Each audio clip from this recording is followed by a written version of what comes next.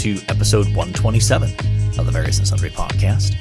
I am your host, Matt Harmon, joined live from the Vault Studio on the beautiful campus of Grace College and Theological Seminary by my good friend, my colleague, my co-host, and the man who is on the cusp of making the long journey across campus for his new position here at Grace College, John Scott Sloat. You know what I realize is I will no longer have a key to the studio here.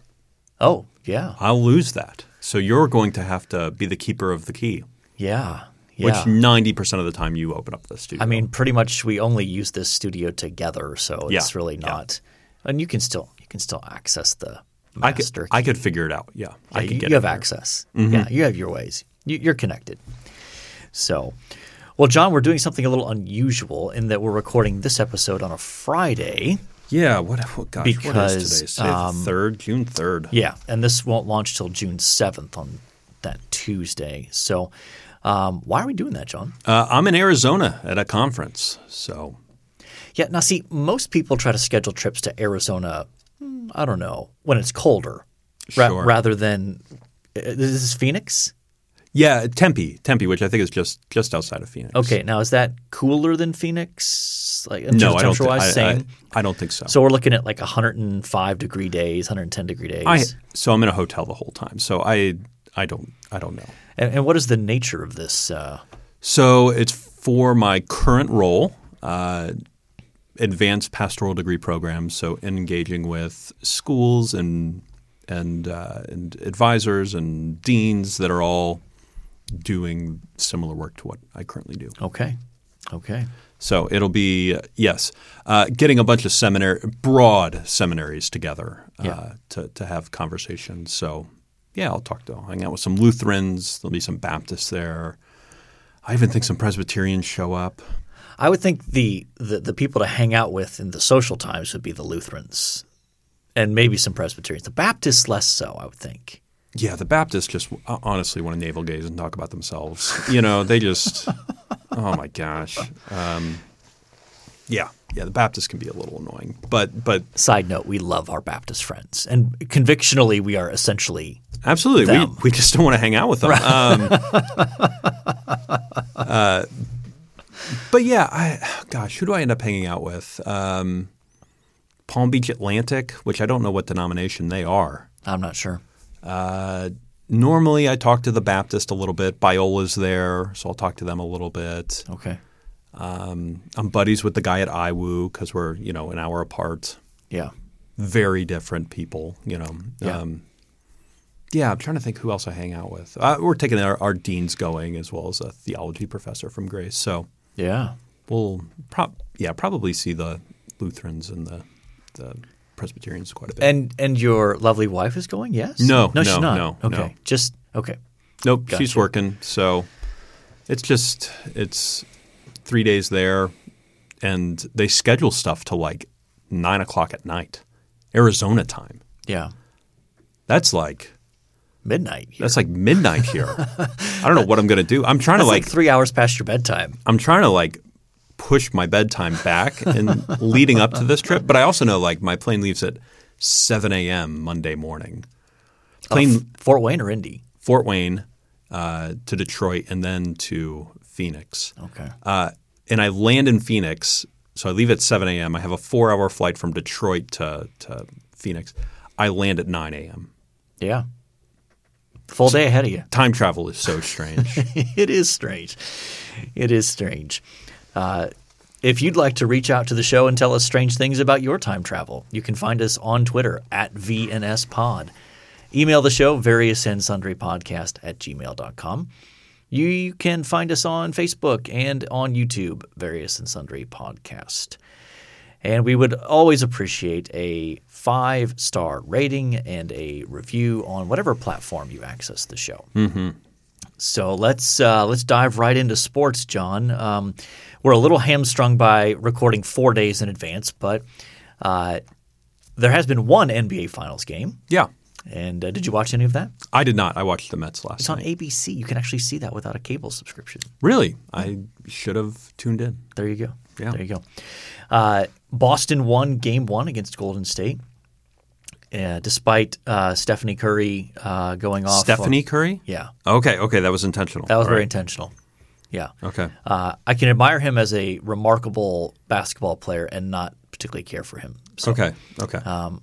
The antics, I just not a fan. So I affectionately refer to him as Stephanie. He hit 6 threes in the first quarter, had 21 points. Yes. On Twitter last night, I saw that the most popular prop bet on one of the overly advertised gambling sites, one of the most popular prop bets was that he would score less than 27 points in the game, and he had how many in the first? 21 in the first quarter. 21 in the first quarter and 34 in the game. Yeah. It was weird though. He had 21 in the first quarter, didn't score in the second, and then in the second half he, ended up going over that number. But interesting. I still don't know what to make of Boston winning Game 1 last night for the long-term series. So we'll see. By the time this episode drops, there'll be Game 2, which kind of is a must – not quite a must-win, but when you're the home team and you lose Game 1, it's hard to overcome losing the first 2 games on your home floor and then going on the road. Yeah, Boston seems to just be getting hot at the right time of year. Yes, they're a well-constructed team. They have good pieces. So, Jason Tatum is a legit superstar, I think. And Jaylen Brown is a good kind of Robin to Jason Tatum as the Batman. And they've just got good pieces around him with Al Horford. Horford had 26 last night. Yeah. And their shot blocker. Is it William? Williams the third. Yes. Tall, athletic. Good shot blocker inside, and just they have good pieces. So they're a well constructed team. Although they won they won convincingly, right, by 12. But Jason Tatum only had 12 points. Yeah.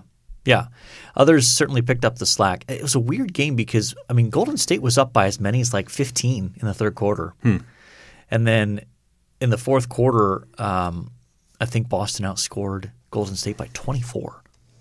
That's not going to win you many games if you get outscored by 24. So, we'll see how that series develops. Baseball, Mets still trucking along? Yeah, they played. So it's going to be a tough weekend. They're in L.A., so A, the Dodgers are very good. Yeah. B, the games don't start till 10 p.m. Okay. It's unfortunate. Well, are the Mets going to be out on the West Coast while you're in Phoenix? Yeah. So there's one advantage there. Yeah. I considered a drive from Phoenix after the conference from the hotel to San Diego where they'll be playing. Okay.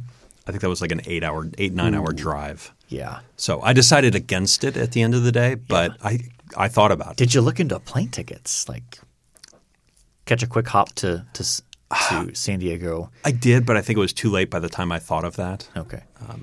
But here's where I wish the U.S. had a much more developed train system. I get the arguments against it in terms of economic models and that sort of stuff, but wouldn't it be great if you could just hop on a train? Yeah. Like we get you there in 4 hours? Mm-hmm. You could work on the train. Yeah. You could do a lot on a train. Yeah, that's one area that I wish we had more developed here in the U.S. Anyway, one other sports note you wanted to bring up? Yeah, Ryan Fitzpatrick retired. Yeah, no more Fitzmagic. Guess how many years in the league do you think Ryan Fitzpatrick had? 15? 17 years. That's crazy. How many teams do you think he played for? 17? No. It felt like it. It felt like every year it was on a different team. He was the starting quarterback for 9 different teams. Okay.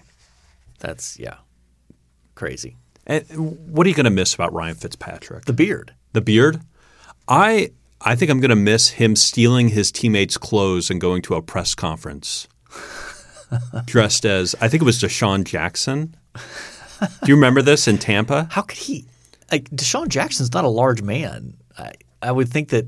No, but he put on that like suit-looking thing he had. I don't even know what to call it, but he did not have a shirt on. He had these big aviator sunglasses and a gold chain and Deshaun Jackson comes to the press conference without clothes on, or without a shirt on, and it's just like, dude, what are you doing? And a Harvard-educated man, correct? Yeah, went to Harvard. Yeah. That's wild. So no more Fitzmagic. All right. Are we ready to talk some mere evangelism here? Sure. So we read the introduction in the first 3 chapters. It was I read them last night. Yeah. An easy read, beneficial, really good, engaging, told good stories, weaved in Lewis stories and quotes really well. I appreciated it. Yes. So the introduction it tells a little bit of Randy's own conversion story, which is fascinating. He's Jewish and grew up in a Jewish home, and so didn't become a Christian until he was in college. Yeah, and it was interesting that his experience resonated in some ways with Lewis's in terms of the just coming to Christ not as a kid, but intellectually coming around to the faith. What were some things that stood out to you? So after the introduction, we said the first 3 chapters we're discussing, right? Yeah. So chapter 1 is on the necessity of pre-evangelism. I just appreciated how he talked about different aspects of Lewis's life and how he either did pre-evangelism or engaged in pre-evangelism, even talking about Lewis's wife, Joy, who had to have some of her own communist leanings deconstructed in order for her to come to Christ. I enjoy the framework that he has here that he put forward something that you and I have talked about before, the law of nature, right? That this thing that there are some universal truths for humans that are out there. Yeah, and at some level accessible to all human beings. Even fallen human beings can recognize these realities. He has a helpful statement here on page 25. People's presuppositions, their underlying, often unspoken beliefs about themselves, God, and the world either set them up for belief in the gospel or for the rejection of it. Some assumptions pave the way for acceptance. Others need to be torn down. And at the bottom of that page, he has a pithy little quote, "We may need to blast before we can build." The idea of helping people to see the inadequacies of their own views so that they are then ready to abandon them and embrace what a biblical worldview is.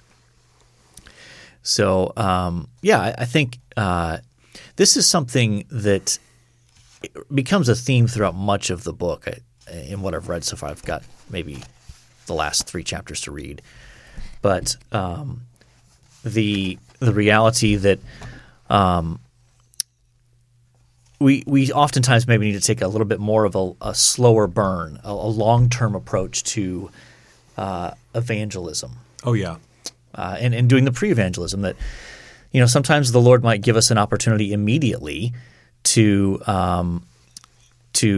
get right to the gospel. And other times it might take multiple efforts, multiple conversations to get there. Oh, yeah. I appreciate the slow burn sort of method, I think. I'm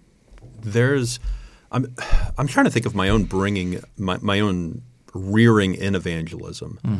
I think when he describes aspects of evangelism in the first 3 chapters, like basically the simple gospel, get up to him quickly, get it to immediately, see objections as demonic obstacles to overcome, that feels a little bit more like my rearing. And so there's something about this that rings helpful and good to me. I'm curious, as you think about evangelism and your background with Cru, how does Randy Newman's method here strike you?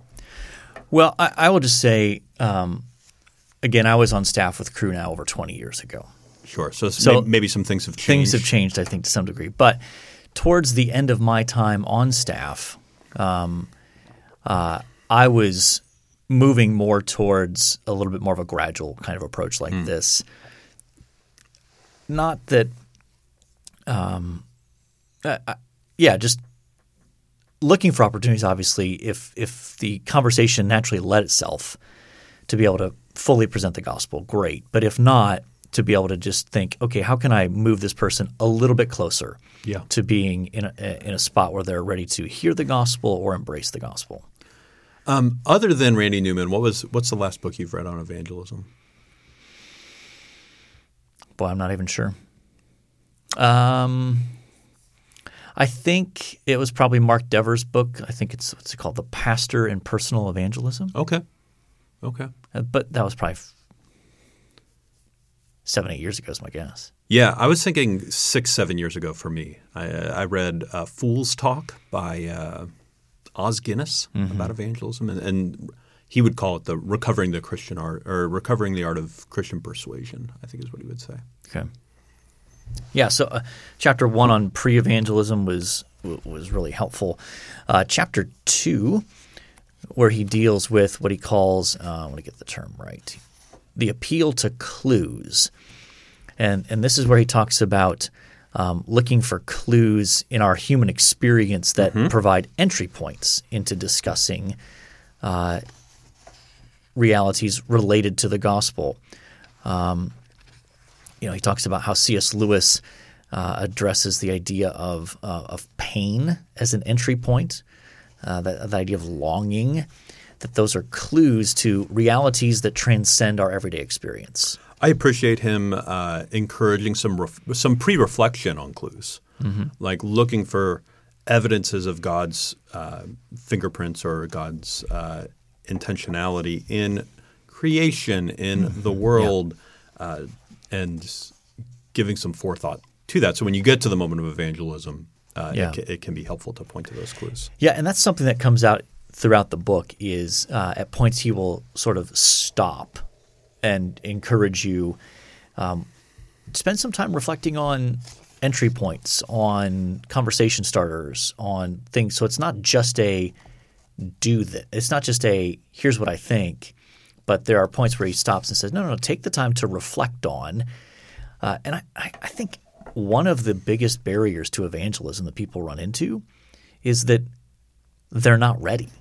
So that even when God provides opportunities where they're having a conversation with somebody that I know this is true of me, like I get caught off guard and you're like, oh my gosh, that was just a wide open door and I wasn't expecting it or ready for it, and therefore I might have missed it, or I kind of clumsily stumble through the door rather than be ready. And I think part of what emerges from this is the emergence of having thought through in advance so that when opportunities present themselves or when you are able to create opportunities that you're ready for them. Yeah. So I liked his emphasis on clues there in chapter 2, experiences. And at one point he makes there on page 41, this approach has an ironic advantage. Clues are not proofs. They don't pretend to completely settle the issue. They suggest more than they insist. They ask someone to consider something rather than surrender to it. In so doing, clues may actually accomplish more by attempting less. I think that's really true. That sometimes in evangelism we can think in terms of arguments, and there's an absolute place for that. And he does talk about that later in the book. But being able to use clues that make people think, and without resolving it for them, just sort of letting them sit in it for a little bit and reflect on it. Rather than feeling like, okay, here's your objection, here's my answer. Okay, next question. Like it takes it less from the argument stage into the conversation. Like, well, isn't it curious that this is the reality? What do you think of that? How do we put that together? Like, what do you make of this kind of thing? So I found that really helpful, the idea of clues. Oh yeah. Enjoyed clues. Should we move on to chapter 3? Yes. Okay. Honoring objections. He kicks us off with talking about the great knock. Yes. You want to explain for our readers who maybe aren't following along? Yeah. So as C.S. Lewis went through schooling, I believe his father thought he had some deficiencies, and so he sent him to London to this guy. Oh, what was his name? Kirkpatrick, to basically learn Latin and Greek. Mm-hmm. And they sat in his attic and read Latin and Greek, and read the Odyssey, read different Greek literature as well, Plato, Aristotle, and Lewis, in Surprised by Joy, calls him the Great Knock. Yes, which I always appreciate. And he was a person that I think was a little overbearing, maybe a lot overbearing, and demanded logic to everything that Lewis said in the midst of living with him. Yeah, for sure. I think there's a balance here in the sense of he addresses how sometimes objections are viewed as smoke screens, mm-hmm. and makes the case for let's not just assume that they're smoke screens, which I agree with, and I don't think I'm saying anything that Randy would disagree with here, but sometimes they actually are. Mm-hmm. And so part of the challenge can be just sort of exploring to what extent an objection is an objection rather than a smokescreen. And I think some of that's just kind of hearing people out, mm-hmm. just sort of help me understand why that's a barrier to you. What if that could be resolved? Would that make a difference in your willingness to embrace the gospel? And being ready for objections. There's sort of a broad range of objections, but where is it here? Let's see. Is it in this chapter? Maybe it's not. No, it must be in a different chapter. I read past this, so I don't want to spoiler alert there. But I like the way he handles this in terms of respecting it and yet addressing it graciously. Mm-hmm. So, are we good to move on?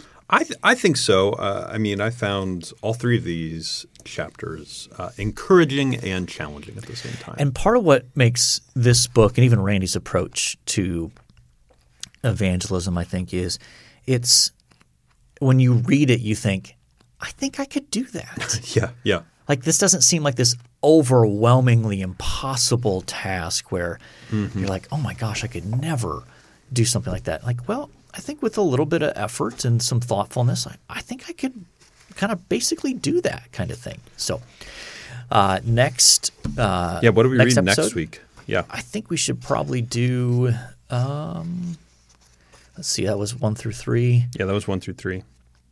Let's do 4 through 7. 4 through 7? Because then we'll do 8 through – because we're doing this in 3 chunks before we interview Randy. Yeah. I believe so. Yep. Okay, so we'll do 4 through 7. Okay. All right. Well, in light of our book discussion, we will have shorter main topics, and so that seemed like the perfect time to talk about our main topic today is Taylor Swift. Of course it is. What else are we going to talk about? I mean, it is summer, so why not talk about Taylor Swift? Why are we talking about Taylor Swift, John? Well, she just gave a commencement address just not that long ago. 2 weeks ago. 2 weeks ago, 3 weeks ago, at New York University. Yeah. Received an honorary doctorate. Yes, of fine arts. Yeah. That I don't like honorary doctorates. Oh, don't get me started. I like them even less than you do, I think. So. Yeah, well, you actually have one, Yeah, received an honorary doctorate, and she poked fun at herself for getting an honorary doctorate. Yeah. She didn't take herself too seriously. Yeah. She's not going to be walking around calling herself Dr. Taylor Swift. Dr. Swift. No, she is not. Maybe for like a week, but beyond that, probably not. I'm just waiting for some album content out of that in the future, right? She'll totally turn that. It'll be called Commencement or something like that. I don't know. But she gave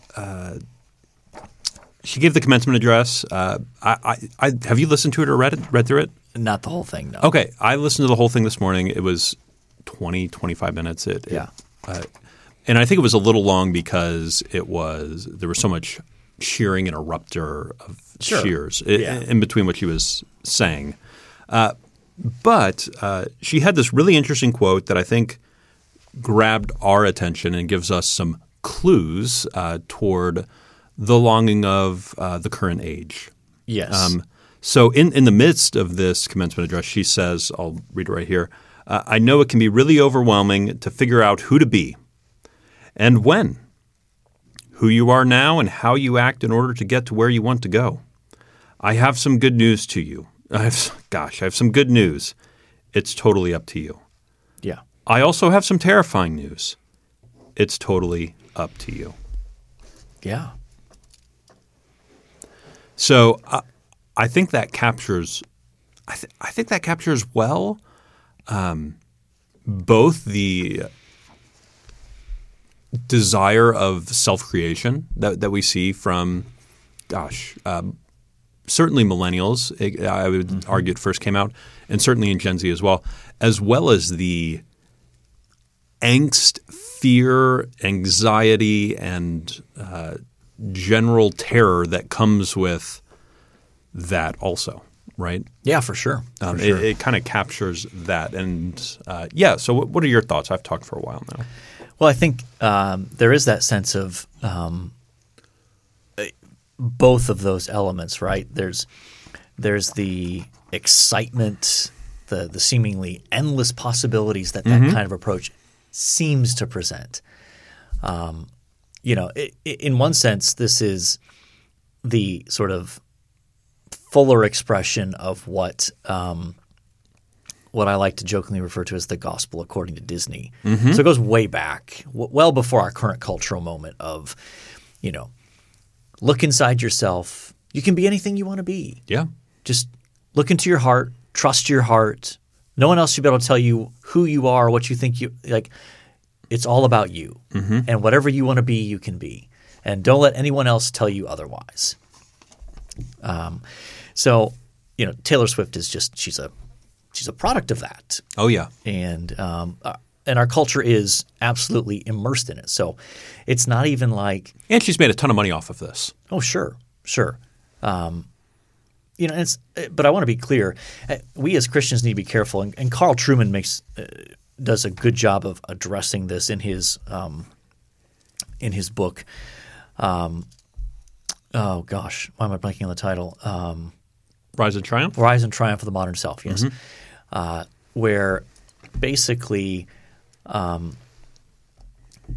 we as Christians need to be careful because this is the air we breathe in our culture. And so it's not just sort of out there, those other people. We're constantly influenced by these same currents in our culture of self-definition and autonomy and those kinds of things. Sure. We may wrap it in a God's will sort of veneer. Yeah, exactly. But at its core, it's the same truth. Right. And when you get down to it, fundamentally it's the same reality as what we find in the garden. When you think about when the serpent tempts Eve, in essence, he starts with, did God really say? Which, and then by the time she actually takes the fruit, she is bought into the I can determine for myself what is right and wrong, and I can determine for myself, in essence, who I'm going to be and how I'm going to live, without the oppressive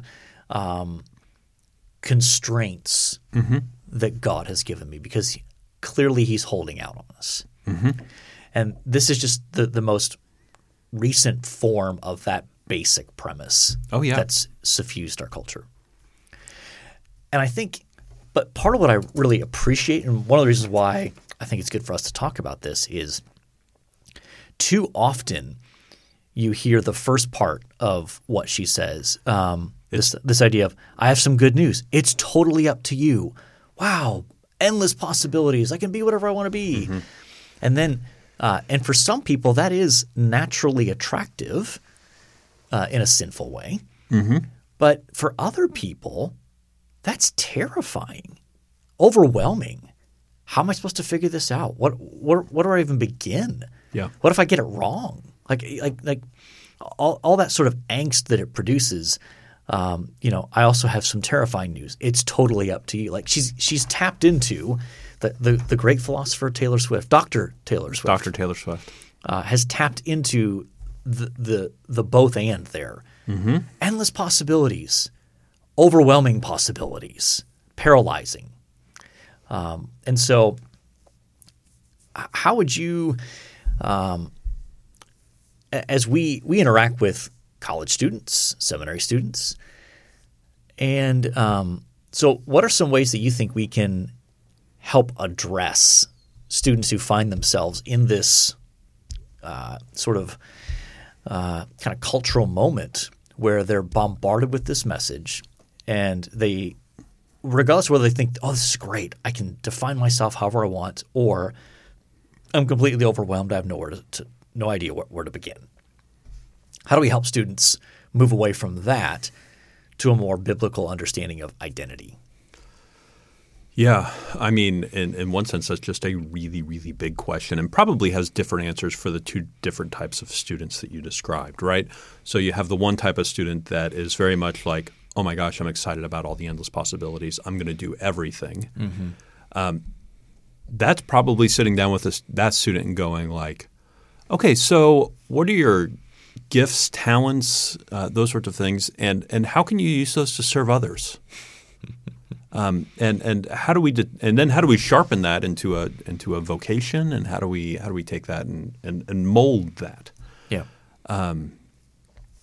The other student, it's it's just some real practical advice. Is turn off social media and pick a lane. A little bit. And then work on serving others. At their core, while they have separate. I think you deal with each of those students a little bit differently. Mm-hmm. At their core, they're both incredibly selfish ideologies. Yeah. The one is saying, oh my gosh, I get to do whatever I want. And the other one's going, oh my gosh, I have to determine what I do or who I am. Right. So yeah, I think you deal with those students differently. But answers can be actually pretty similar. Yeah. Yeah, I think an important starting point is reorienting them towards your identity is not something that you determine. Mm-hmm. Your identity is rooted in the fact that you are made in God's image. Mm-hmm. And that comes with a certain set of realities that are not up for debate for you, are not up for you to change, to alter, to to try to reshape. And those things that are determined for you are not meant to bind you, but ultimately to cause you to flourish and be more free. Yeah. Yeah, I think and helping them to see that there's a value and a dignity that comes from being made in God's image that transcends you and anything you do or want to do or be. But I also think that when it comes to that whole area, I think a piece that is often missing, especially in our context, we tend to talk with ministry-minded students or people who are in those directions, and it's the community piece. It's the okay. Even as you're talking about, so what are your gifts? What are your interests? Like that's an important place to start. Mm-hmm. But okay, what have others said about you? Yeah. What have people who know you well, parents, maybe a youth pastor, friends, like what would they say are areas of strength and gifting and how they can see or where they've already seen God use you in certain ways or things like that, so that it gets us out of our navel gazing to, there's some sort of objective outside of myself checkpoints where someone says, wow, I really see that you're a great listener. Like you're a good friend to people. And so you're compassionate in those ways. Like, okay, you might have a sense that that's the reality, but it's way more helpful to have someone else confirm that, because all of us have this gap between our reality and our self-perception. Mm-hmm. And we all know people whose gap is significant, where someone's like, I'm going to be this. Mm-hmm. And you're like, inside you're thinking, no. Yeah, I remember. No way. I remember sitting down with a student years ago, and him telling me, as a freshman student, he's, I think, an engineering major, and goes, I'm going to become an architect, design churches, and then I'm going to preach in those churches, and thousands around the world are going to come to Christ. And I just kind of went, are you sure? And then, kind of got to push back on that. So what does local church involvement look like? Well, I don't go to church. Like, okay, what? Yeah. Who are your mentors? I don't have mentors. Sort of kind of, your parents behind this? Yeah. They believe in me. That sort of that vaguitude. But yeah. So yes. Yeah. Did you just make up a word? I did. Did you like it? I was like, vaguitude. I'm not. Yeah, that's a new one on me. Yeah, I'm still trying to determine a definition for it. But I mean, maybe if you had an honorary doctorate, you could get it to stick. I do. Well, I'll call NYU. Yeah. Do you think they might be willing to grant you a doctorate Probably not. of fine arts? No, I don't even think they'd grant me admission to a graduate school, to tell you the truth. So. Okay. Yeah. So we've got a couple of resources to point people towards. We'll throw those in the show notes there. Carl Trueman's book, not the Rise and Triumph, which is like the 400-page challenging reading version. Now we've got the shorter, condensed, more accessible 200-page version, Strange New World, How Thinkers and Activists Redefined Identity and Sparked the Sexual Revolution. And then a new book that just came out last month that I have not read, but I haven't read it either, but I've seen great things about it, and I know the scholar, Brian Rosner. He's an Australian biblical theologian, wrote a book with Crossway, How to Find Yourself, Why Looking Inward is Not the Answer. So that'd be something to consider picking up there as well. Oh, yeah. All right, we ready to move on? Yes, we are. Okay, today in sports history, June 7th. 1966, MLB draft, the Mets pass on Reggie Jackson to select an Antelope Valley High School catcher Steve Chilcott. Seems like a missed opportunity. Yeah, we're still waiting for him still waiting for that to come to fruition. 1978, 32nd NBA championship, the Bullets defeat the Supersonics in 7 games. Yeah, neither of those franchises exist in those same forms. The Bullets are now the Wizards. Yeah. Still in Washington, though. Mm-hmm. The Seattle Supersonics are the Oklahoma City Thunder now. Yes. 1982, the New York Mets draft Dwight Gooden, Roger McDowell, and Randy Myers. Now, see, that's a little bit better draft. That's 4 years later they won the World Series. Yeah.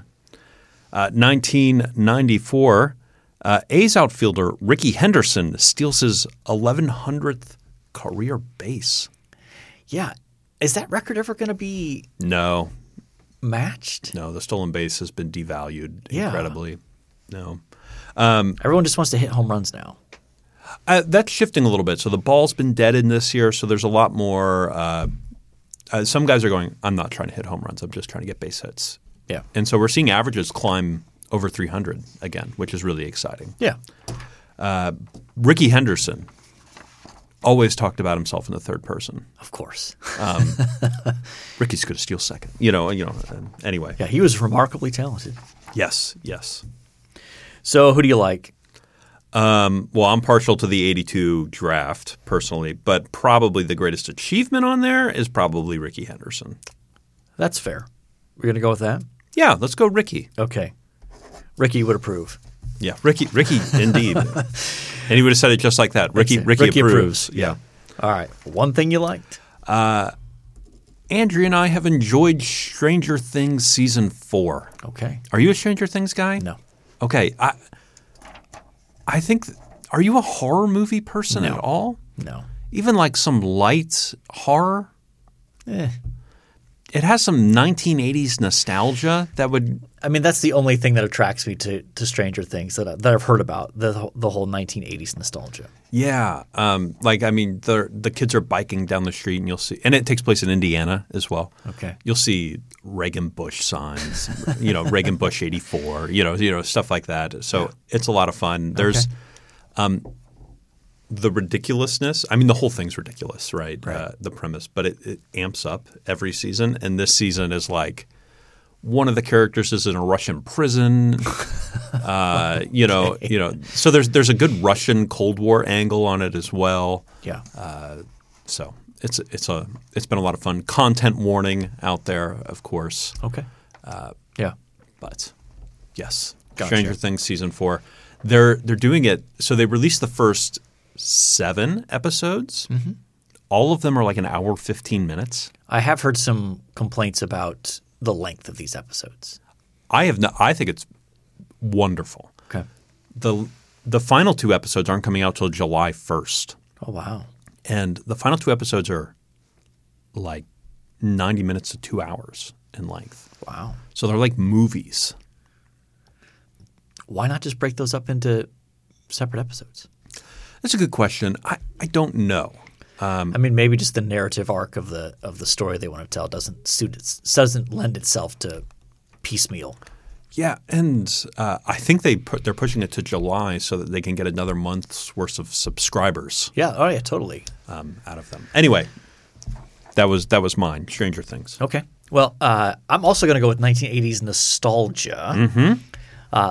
Last night, so again, we're recording on a Friday. My wife and I, along with our younger son and a buddy of his, we watched Top Gun, the original. Oh, nice. In preparation for my wife and I going to see Top Gun Maverick. So by the time this comes out, I will have seen Top Gun Maverick. But I guess you're assuming you're going to enjoy it. I'm assuming I'm going. I've not seen anyone say a negative thing about this movie, and I don't think I told you this. Our friends, the Cornells. Okay. So he's a prof at Spring Arbor. Yeah. They went to see it last weekend when it came out, and they're like, they texted us and they're like, we have to go see this movie with you. So tonight, this is Friday. They're driving down? We're meeting halfway. Oh, that's fun. Going out to eat and then going to see the movie together. Nice. Because this was – the original Top Gun was one of like the 4 movies that Rich and I owned in our apartment. No cable in college. And so basically had the movie memorized. Mm-hmm. And so even as we're watching it last night – I hadn't seen it in so long. But all the lines are still there in my head. Oh, yeah. And Kate leans over to me and she's like – every time I hear them say something on the screen, I just hear you and Rich saying those lines in my head. So, had your son Jake seen it? No, he had not. He had not. My goodness! And he and his friend, they liked it better than I thought they would. It's a good movie. It is. It is. I don't think I've seen it since maybe It's over 10 years since I've seen Top Gun. It's on Amazon Prime. Is it really? Yeah. So maybe that's a little date night for you and Andrea right now. Yeah. Get her to take a break from her intensive studying. Yeah, we'll see. Yeah. Okay. Well, we have talked little NBA playoffs. We have talked Randy Newman's book, Mere Evangelism, and a reminder that we will be talking chapters 4 through 7 next episode. We've talked about Dr. Taylor Swift and the burden of determining one's identity. Mm-hmm. We've talked about Ricky Henderson. We've talked about 80s nostalgia.